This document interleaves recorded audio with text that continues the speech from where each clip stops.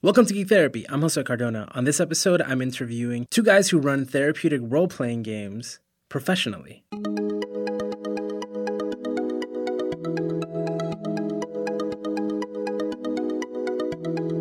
So the following is part one of a two-part interview with Adam Davis and Adam Johns, who are founders of Wheelhouse Workshop, where they run therapeutic tabletop role-playing games like Dungeons & Dragons to help kids with social skills. On this first episode, I'm talking to Adam and Adam about how this happened. How did they come together and start a business doing this type of group? Again, they're playing Dungeons & Dragons to help kids, teens and older, to develop better social skills. And the way they do it is amazing. I think there's a lot for us to learn about their story and how to use this one thing that we know so well and we love and we're so geeky about, and then applying it and using it for good. So that's part one. Part two will be on our sister podcast, Rolling for Change, which is all about the educational and therapeutic benefits of tabletop games. On that episode, we'll talk about what it is that they actually do during those groups. So there's a lot of stories and they kind of walk us through the process of how they do what they do. So again, that second part is over on Rolling for Change, which you can find in the show notes. And as always, you can find more Geek Therapy at geektherapy.com. We're at Geek Therapy on Twitter. I'm Josue A. Cardona on Twitter. And you can find more information about Adam and Adam at wheelhouseworkshop.com. So what I want to talk about, right, is what exactly is Wheelhouse Workshop? And don't give me the elevator pitch. Give me a slightly longer version. The longer version of the elevator pitch. What we do. Well, so Adam has a whole like technical diagnostic term for what we do, but the fundamental idea of what we do is we use tabletop games like Dungeons and Dragons, but we sort of homebrew a lot of the rules and a lot of the way that it's played, as well as the world itself. We don't use any modules. We create everything from scratch, and we use those games to help build social skills in kids and teenagers, everything ranging from age 9 all the way up to age 23. And we do that with sort of an intentional level of play with the game. So we take the tools, the things that exist within the game, and we use them in application directly within situations to help work on the specific social skill development of each person at our table. That's sort of like the longer technical explanation. And who are the people at that table? Mostly kids and teenagers. Okay. Largely with autism spectrum disorders or Asperger's, ADHD, PDD, sometimes just lagging social skills. No direct diagnosis or clear diagnosis, but just really having trouble making friends, getting outside, overcoming anxiety. We see a lot of that kind of similar sets of challenges within those populations. And we see a lot of young people with play deficits coming into our groups. So we take a very strong developmental approach to the playing the game of Dungeons and Dragons, but bringing in a lot of appropriate amounts of unstructured narrative play into the experience so that they can have an opportunity having something that they should have maybe had at 4 or 5, but now they're having it at 13 or 14 and learning how to have semi-structured narrative play together for a developmental reason to help them sort of navigate unstructured other social times. All right, so at Geek Therapy, I've been trying to make a couple changes. So one of the things I did without telling anybody, because I'm my own boss, was to kind of change the tagline. It used to be, can geek culture save the world? Right? That was kind of the question. And I changed that recently to geek out, do good, right? Because I believe that if you have some sort of super specific expertise, especially something that you're passionate about or you care about, and most of all, you understand, you can take that and apply it to doing good in the world. And that's why I wanted to talk to you guys, because I think that's what you're doing, right? Yeah. Do you feel that? Do you agree? Yeah, absolutely. I mean, essentially what we did was we without necessarily getting into the whole story just yet, we were good. We were gamers. We liked to play role-playing games. We both grew up playing role-playing games. And we went to grad school and learned all these great theories and ideas behind education and psychology and counseling, and then said, oh, these work really well in this kind of setting. I think I can totally take what I love doing and apply it to how I want my career to be, and apply it to helping people. And that's absolutely what we do, is we take something great and fun and that people share a real connection to, and then we use that as a tool for helping them become better people, become stronger, more socially confident, more capable people. And so how did this happen? Right? Like you alluded to the story. What is this story? How did two guys named Adam end up doing, D&D like groups for kids? Sure. So this is Adam Davis. I've been a teaching artist working in drama and kids for about 10 years, more or less. And I was in school studying to become a drama therapist. And in that time, I was working for an organization that was catering to kids who had, in some way or another, special needs, social skills groups. And they had an improv group and a Dungeons and Dragons group, and both of which were kind of kids show up, they play some games, they have some social time, and then they go home. It wasn't really facilitated in a way that was direct or focusing on targeting specific skills. And so I came on as their improv teacher and a facilitator of the Dungeons and Dragons group. At that point, it was the kids were DMing for each other, and it was kind of a free-for-all, kind of like the Wild West. And I came on as the improv teacher, and I started using my drama therapy training to sort of think about what I was going to have them do in the improv class in order to target specific skills. So there would be a kid in the improv group who would need to work on body awareness. So I would play a drama game focusing on helping them understand how their body language translates to impact other people, either by doing character work or just statues, things like that. And then I would do the Dungeons and Dragons group. And so I started to realize that Dungeons and Dragons could also be facilitated intentionally.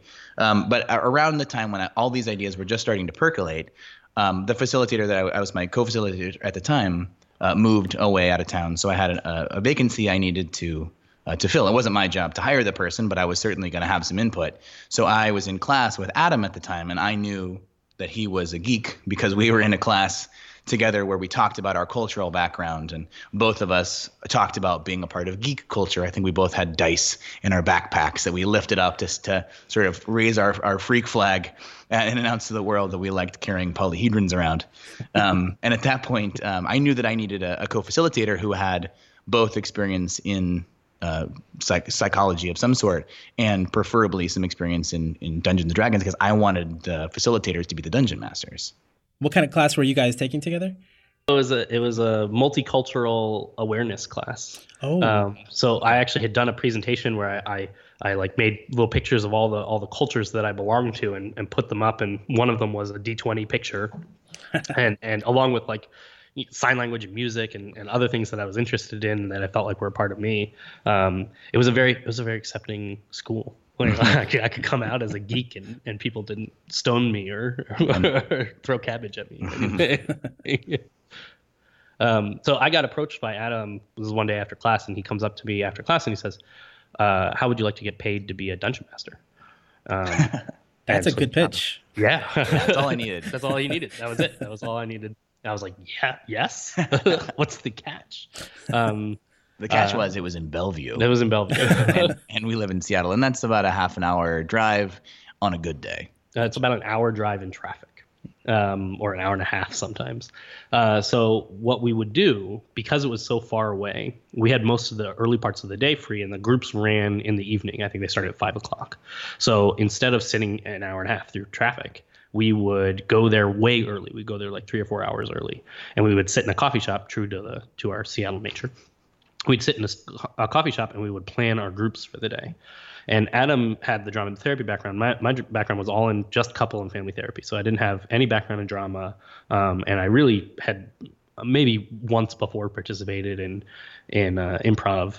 But it was definitely like I was getting introduced to a lot of the concepts as Adam was kind of talking to me and walking me through, because he would basically take the lead on the improv groups. And so we would plan those groups with that kind of intentionality and looking at the particular challenges of each kid. And then we would plan our D&D groups. And we started to see this real commonality, planning the groups back to back and saying, well, now we're going to plan D&D. Let's take the same kind of intentionality and the same kind of targeted intervention that we're using in the improv groups and start trying to apply it to D&D. And because my background was incorporating so much drama already, that all of my games I was playing as a dungeon master were all very heavily story-driven, very improv-based. So I was already doing a lot of improv story-based stuff anyway. So it was easy to build in the same kinds of social interaction teaching that we were doing in improv in Dungeons & Dragons.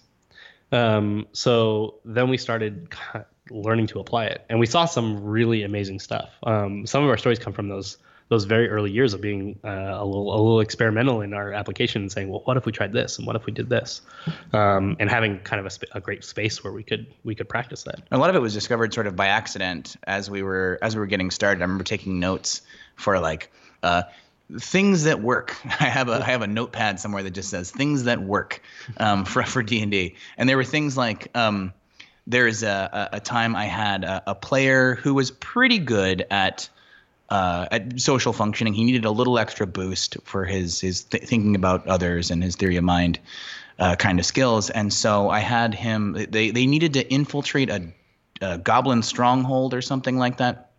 And so they came in and they needed to convince these goblins that they were heroes, and that's why the goblins should put them up for the night or whatever it was. I don't remember exactly. This was several years ago at this point.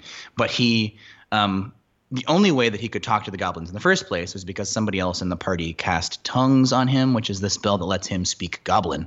So this kid is there and he's explaining the whole backstory of the entire campaign about how they had defeated the evil wizard Pethesis and how they got the magic items from underground. Very detailed, very kind of almost boring, detailed description of the entire thing. And because he was on the surface doing it right, I needed to give him a little extra push. So I said, well, your spell just ran out.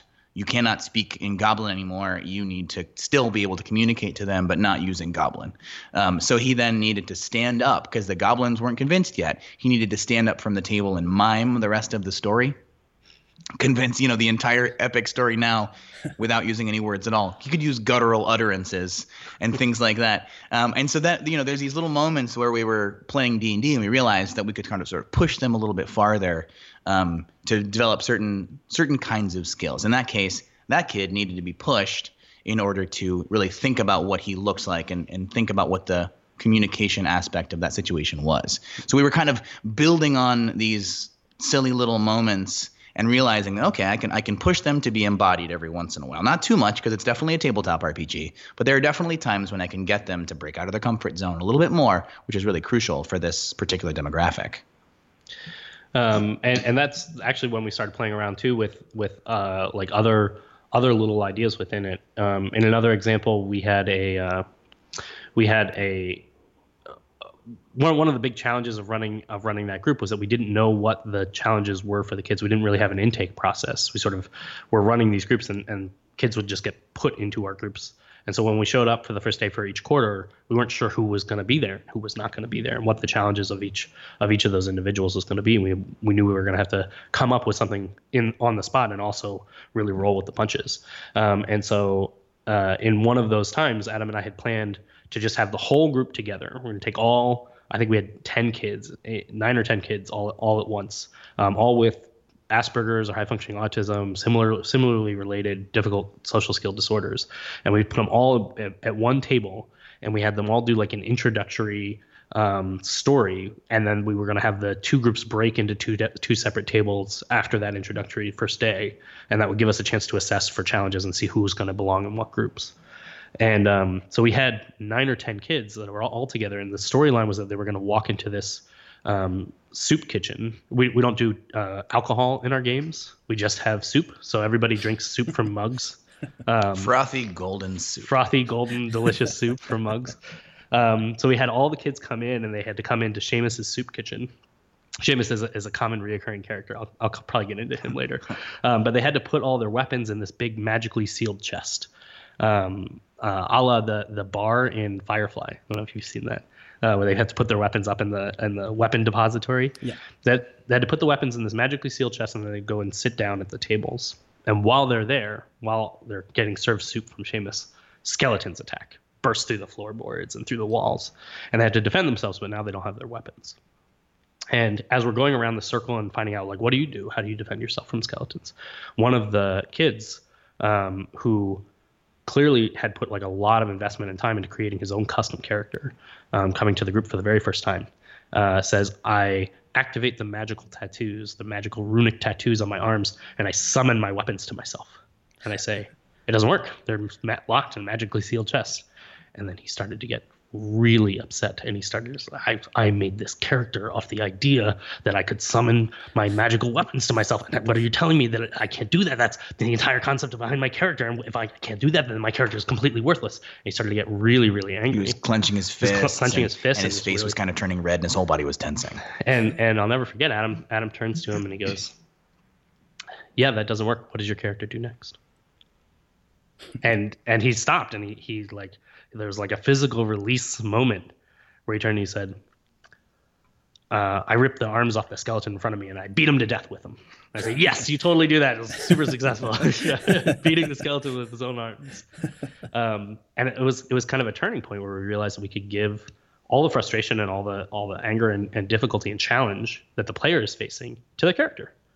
And it gives like this great release. It turns out there's like tons of theory and other theories that really are based in that idea, both in counseling and in drama therapy. But at the time, we were just trying to survive that group. To be able to say it's your character's really upset because your character really wanted that to happen, but your character's not getting what he or she wants. So what does your character do about it? What can you, as the player, what advice would you give your character in this moment that they're really upset? Was a huge discovery in the kind of way that we wanted to run this system is we needed to be able to apply a sort of selective identification with how much they wanted to be connected to their character and pulled back. So you guys are discovering these things, right? Little by little. And you're both there, right? You're not alone. This isn't something that happened in isolation. Right. Were these moments where you like looked over at each other and were like, did you just see what happened? Or like were there like debrief sessions afterwards where you guys are just high-fiving and Well, there was lots of high-fiving. There was a lot of high-fiving. We were carpooling, as we mentioned before. So there was the drive back home after groups, and sometimes we'd grab food and stuff. So there was lots of debriefing where we would sort of problem solve a situation and figure out because Adam Johns is one of the best game masters I've ever seen. So we'd have two-step sort of debriefs where we talk about just purely how to be the best game master we can be. Like designing meaningful, interesting interactions is already a great challenge for any game master, but then also providing rewarding and beneficial sort of therapeutic content is a extra challenge. So we would debrief on lots of these things every day as we were driving home after these. Yeah, and there were all these great moments. Some of them filled with frustration of I can't get this one player in my group to engage. They don't want to be a part of it. They want to constantly rally against everything everybody else is doing, and they don't want to be on a team with everybody else. And that's kind of the point of the game, is to be on a team together. And certainly the point of a social skill development game is to like work together as a cooperative team. And there was a little bit of rough transition for a while between having a group participant being the game master and then having us be game masters, because it used to be that if a kid is game mastering for other socially challenged kids, it would oftentimes devolve into player versus player combat or ridiculous sandboxing where they would like cut off their enemies' fingers and then use them as pens and all kinds of like really grotesque things that as a game master I would not incentivize. But there was a lot of success in there too. Well, we would turn around just some of those days where we came out of the other end and said, this is what I did today, and it worked so well. Mm-hmm. It was perfect. It was exactly what they needed. And a lot of like mentally workshopping, like, well, they're really pulling away from the group, but what is it that they're looking for? They want a sandbox, or they want to feel like they're powerful, or they want to just feel like they're important. Maybe they're not feeling like they're an important enough part of this group. They need the other members of the group to show them that they are an important and needed member of the group. They need their help. So there was a lot of that like sort of theoretical talk. And then as we sort of figured out that we wanted to do this, we wanted to take it to the next level and really create sort of a tabletop therapy kind of model. We went to the people who were employing us at the time, and we kind of promoted that idea, proposed that idea that we wanted to maybe do some research, have an intake outtake, and get better at what we're doing. And they kind of said that they wanted to just keep it the way that it was, which was fun, and it was an income generator for the organization. And it wasn't, they didn't want to make it anything more than that. It was good where it was. And so Adam and I decided that we wanted to do this. This is sort of the thing we wanted to hitch our wagon to. So we figured out how to apply for a business license, and we did it. We did what every good early business owner does, which is we made a website. We made a website. Well, and I wanted to ask you about what it was like to develop this while you were working for somebody else, and that isn't necessarily what they were hiring you to do, right? And you answered what my question was going to be, as far as how accepting they were about evolving it and turning it into something slightly different and honestly probably better, right? You could see that it would be more beneficial that way, or it could have very specific benefits. And, I don't know if I've told you guys before that, I started Geek Therapy out of retaliation, right? To a supervisor who was like, no, you cannot use games with these kids. I was like, are you kidding? That's all they do. Like, that's their language. Like, we're missing an opportunity here. That's my language. If you let us speak our language, we can, magic will happen, right? And that was a big no. And kind of, me being rebellious, I was like, well, here's this article that says that it's good, and here's this, and I just started collecting that, and now we are here. So how did that conversation go specifically? Like before you did the giant step of building a website? Like, how was there a big transition? I mean, was there any back and forth? Did they appreciate it? Did they tell you to step back? The supervisor that we had was really busy. They were running. It's an organization that runs a lot of social skills groups, and they have a wide variety, and everything from like direct sit down, like talking about social skills, to like games groups and like specific other kind of hobby groups, like building groups and things like that. And they were more interested in having groups available that provided an interest to be social. So what they really wanted was not another like therapeutic-esque group. They wanted a group that kids could come to and have a good time, and be accepted for the particular social skill challenges that they have, as opposed to like going to a game store group where they might be rejected from that group. So a lot of it was a difference of sort of theoretical application of this. Our supervisor was fine with the way we were running the group, but wasn't too interested in being able to expand on that idea. So it was the challenge of us saying like, well, what we're seeing here is sort of a golden nugget somewhere deep down in what this is, and we want to dig. And our supervisor said, nah, I like the shine of the gold as it is. Like, go ahead and keep doing it as you're doing. But I'm not convinced, either not convinced that there's a worthwhile nugget down there, or probably more likely like not interested in the amount of challenge and effort and difficulty that it's going to be to get to that. And honestly, probably had a lot more foresight than what we had in that moment for how much challenge it was really going to be. Yeah, I mean, I don't think there was necessarily any resistance. Adam and I were also nearing the end of our graduate school career, and we're kind of ready to do something on our own. A lot of the facilitators that were running social skills groups were all students. They were at least bachelor's level, but a lot of master's students running these groups. So there was a high turnover, and it was sort of expected that everybody would eventually move on to sort of do their own thing. So it was kind of appropriate for us to leave when we finished grad school anyway. We just wanted to be doing this exclusively. So did you then, when you graduated, did you decide to go forward, or did you leave before and start building out the idea? So on the true idea that we didn't really understand how much work it was going to be to run a business, we started it before we graduated. We were finishing up our respective thesis work while trying to start a business from scratch I think I read a book about how to start a business. It was like a starting a business for dummies kind of workbook, pamphlet, something Classic. like that. Yep. I think I sat in a coffee shop for a couple of hours and read some like online articles. That's about as far as I ever got. Yeah. We knew how effective what we were doing was. And we thought that it would be really easy to convince the rest of the world how awesome this and effective this method is. It's fun. It's really successful in building specific targeted skills. All we have to do is make a website, and I'm sure Google will handle the rest. Yeah. We figured build it and they will come. It's a true field of dreams idea. Right.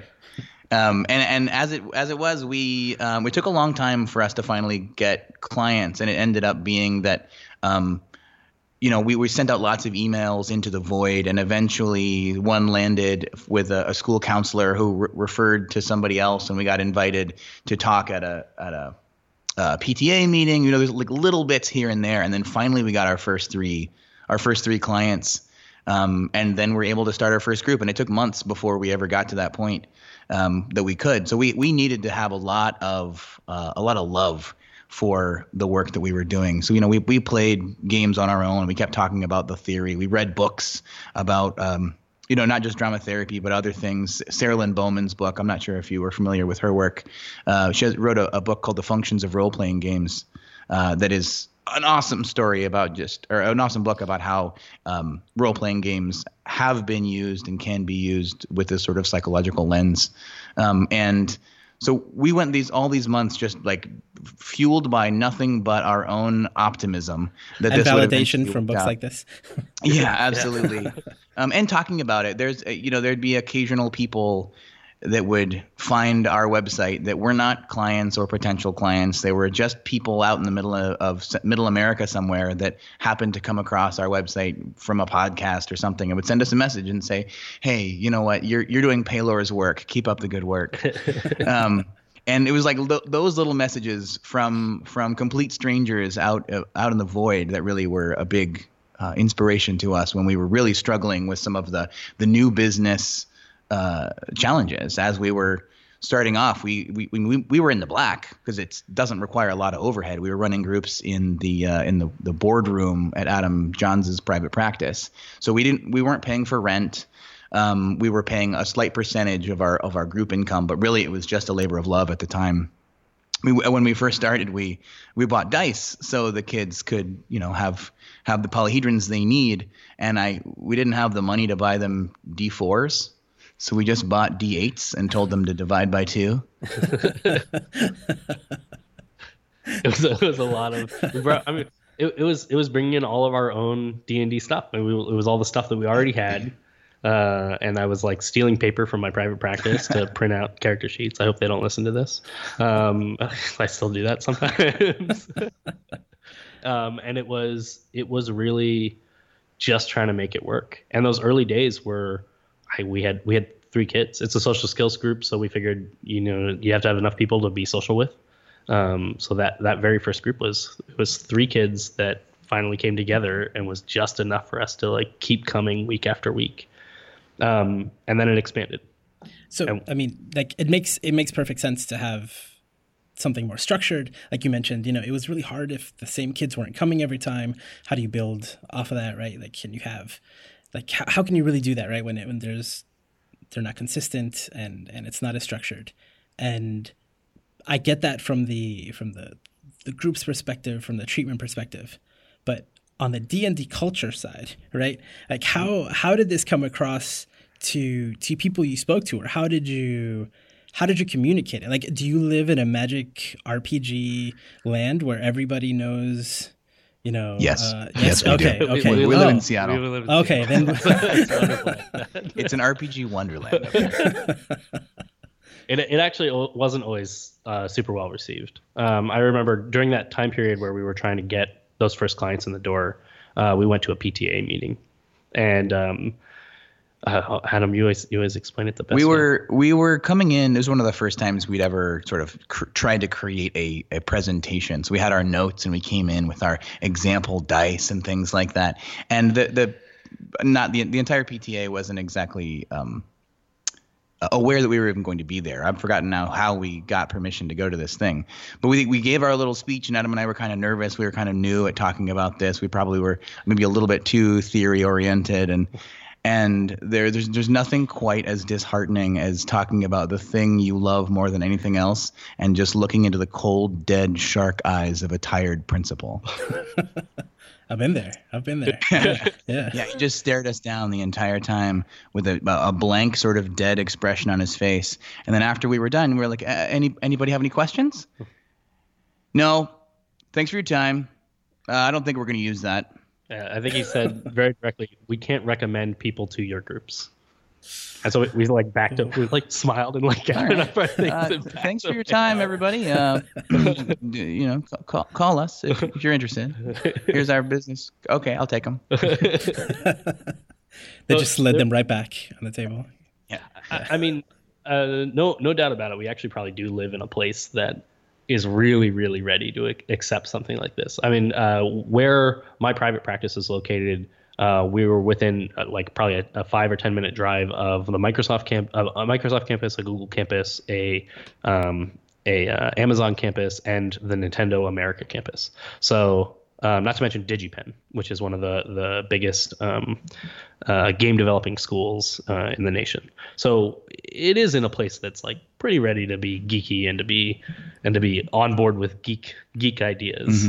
Mm-hmm. And that's probably been honestly a part of the success that we've had, has been able to be accepting of people who are pretty geeky.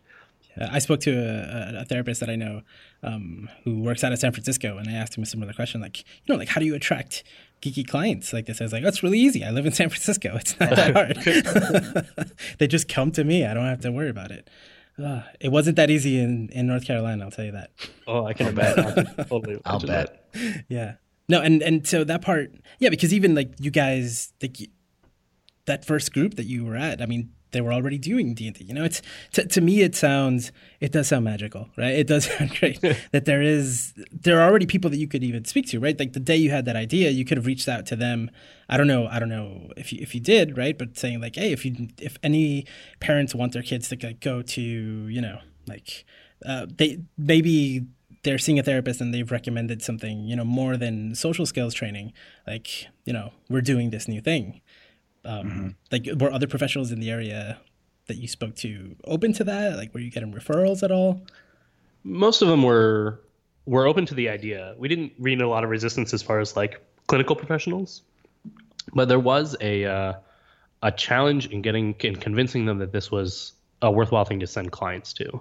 And now, actually, partly this is because I still do my private practice and I'm still part of a private practice group, and all the people in my private practice group have really bought into what we do and refer a lot of clients towards our groups. But it took a couple of years to really, even then when I was working with them, 3 days a week, it took a long time to really build up that rapport and convince them, yes, this is something that's really necessary. And a lot of that was like Adam and I workshopping how we explain this and the theories and orientations behind it, and giving talks at other places and recording those talks so that other people can go back and watch them later.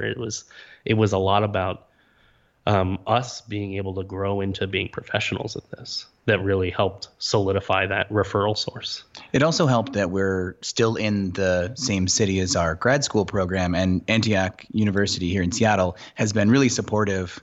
We've gone back we've taught a workshop there for master's level students, credit about how to use role-playing games in their therapeutic practice. And the recent graduates who are our same cohort also are now professionals. And because we started this back in grad school and we were talking about it in our classes, they also, now that they're in a position to refer clients to us, that's been really helpful too. I can't imagine trying to do this if I moved to Manhattan, Kansas. I don't know how I would try to get this thing going. Man. Yeah. I like to imagine it like we're pushing like a giant just black obsidian cube with zero resistance. It doesn't have any friction, but just its size, its pure mass is just so hard to push. And I'm one person trying to push this thing. Once I get it going, it's going really well. But it kind of takes so much effort just to get it starting to move. I know that you guys have spoken at PAX Prime or PAX West now, right? It's not Prime anymore. It's West, right? Yeah, they call it West. Yeah. Well, we've because spoken at East PAX is bigger. Prime and PAX West. That's true. Can't call it Prime when East is bigger now. But I imagine there's some pride on your part. A little. Yeah. I've been to PAX East a few times. So how was it received when you guys spoke at PAX? We've spoken now at PAX West twice and PAX South.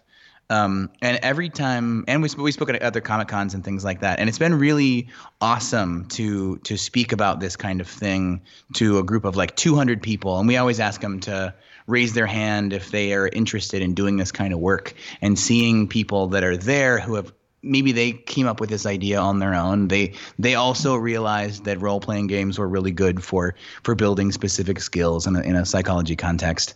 And they're so excited because they thought they invented it, and we thought we invented it, and everybody thought they invented it. And then we come together and realize that all of us are doing very similar things with it. And if we can kind of share our ideas and develop common language, we can all improve the kind of work we're doing. So it's been really cool going to these things and seeing how many psychology professionals or educators or people, librarians, those kinds of things, community organizers who are using role-playing games to help build community. It's been a really neat process there, not to mention the enthusiasm of people who support the work. Yeah, I mean, it's been speaking at those conferences.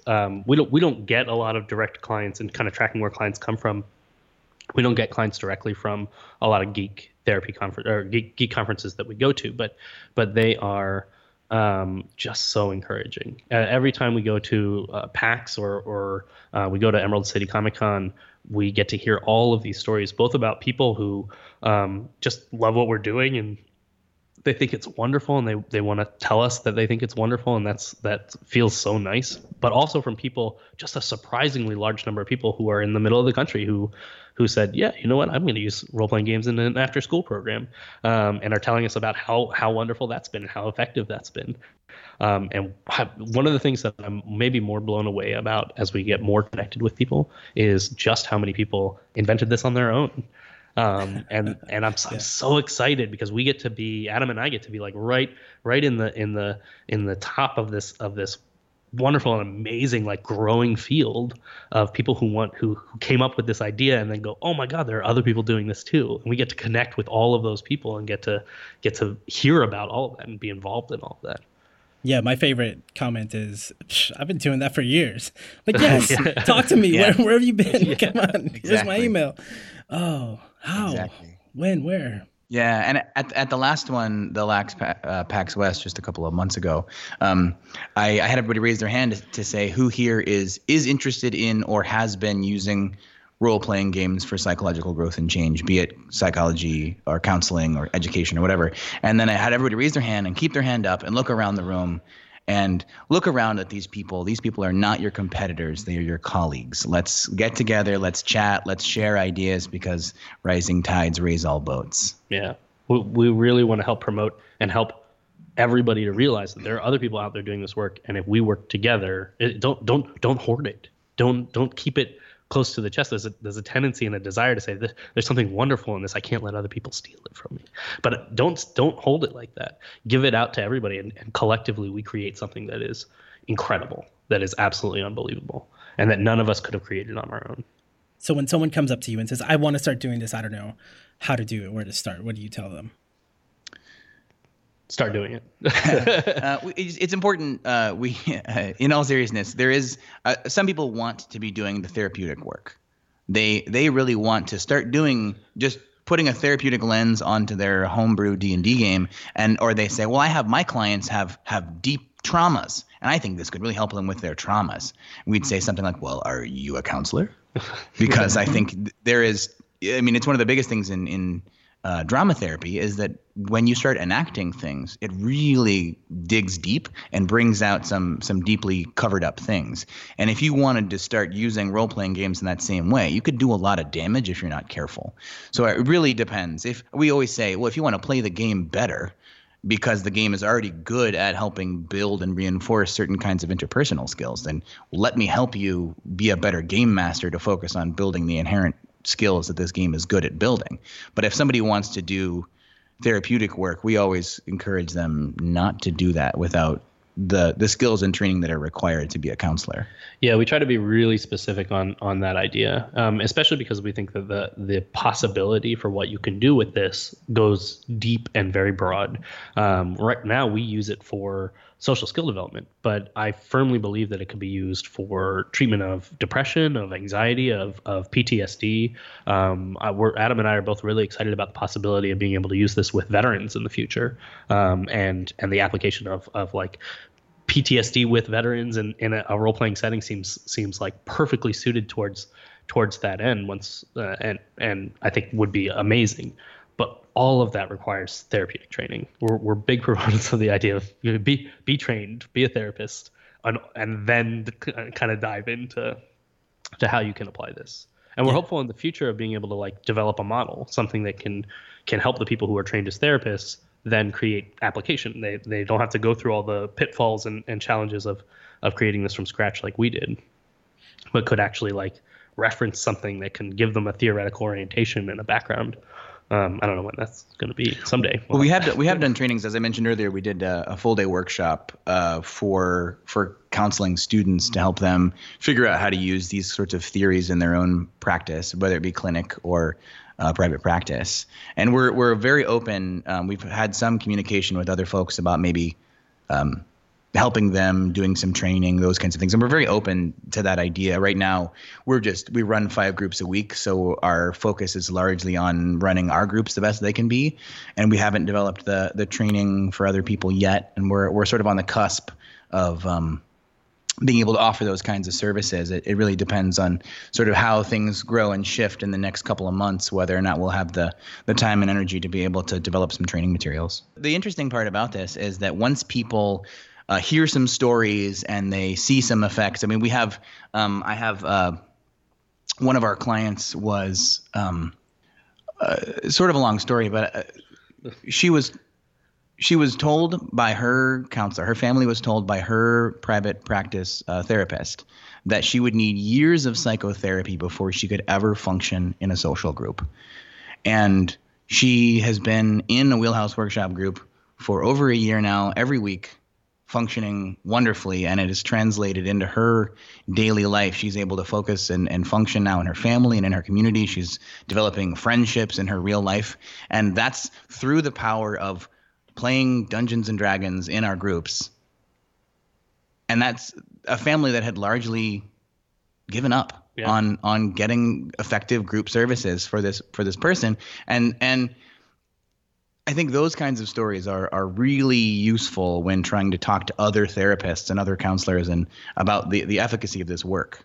Yeah, and to me, I'm not even going to add anything to everything that you said about just being responsible. And if you are a clinician, then be a clinician within your expertise, right?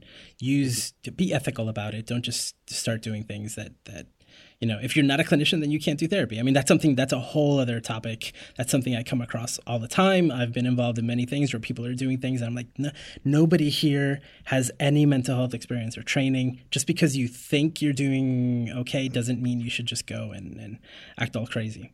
And so again, that's a whole other conversation. But on the flip side of that, right, I've had people reach out to me with questions like, I have some clients who I'm working in groups with who want to do tabletop game, or they want to do something else. And I can kind of tell, one of my first questions is, well, but do you play games?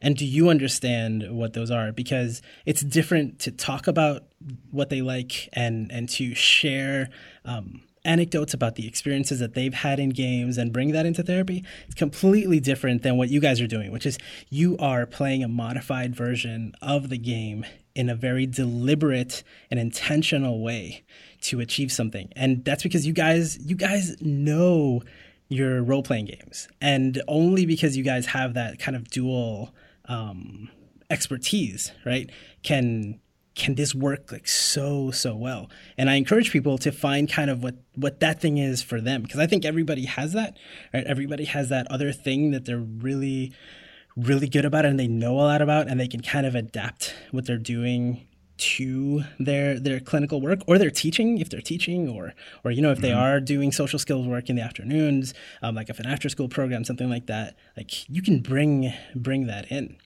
I don't know if you have anything to say to that. Yeah. So interestingly, in my private practice, I have taken after you a little bit, Jose, and that I have gone with a geek a cultural focus on my private practice, and it is very much about the idea of take a culture you belong to and apply it. Take something that you're passionate about and combine that with the things that you want to have in your life and the way that you want to help people. If you are way into basketball and you are also a psychologist, take those too. Become like a basketball psychologist. Talk with people who are also way into basketball. Yes. Every interest has groups of people that are deeply dived and deeply involved in them. And I think geek therapy, as well as like the work that we do, is very much that idea. We dive deep, and we then can utilize that interest in that idea in the application for people's health and for helping people to grow in a positive way. I'm like a huge proponent in that idea. So that's part 1 of my talk with Adam and Adam from Wheelhouse Workshop. Again, for more information about them, go to wheelhouseworkshop.com. And for the second part of our interview, go to podcast.rollingforchange.com. Or if you're on iTunes, click the link in the description and it'll take you right to Rolling for Change. Subscribe if you're interested. If you're interested in the educational and therapeutic side of tabletop gaming.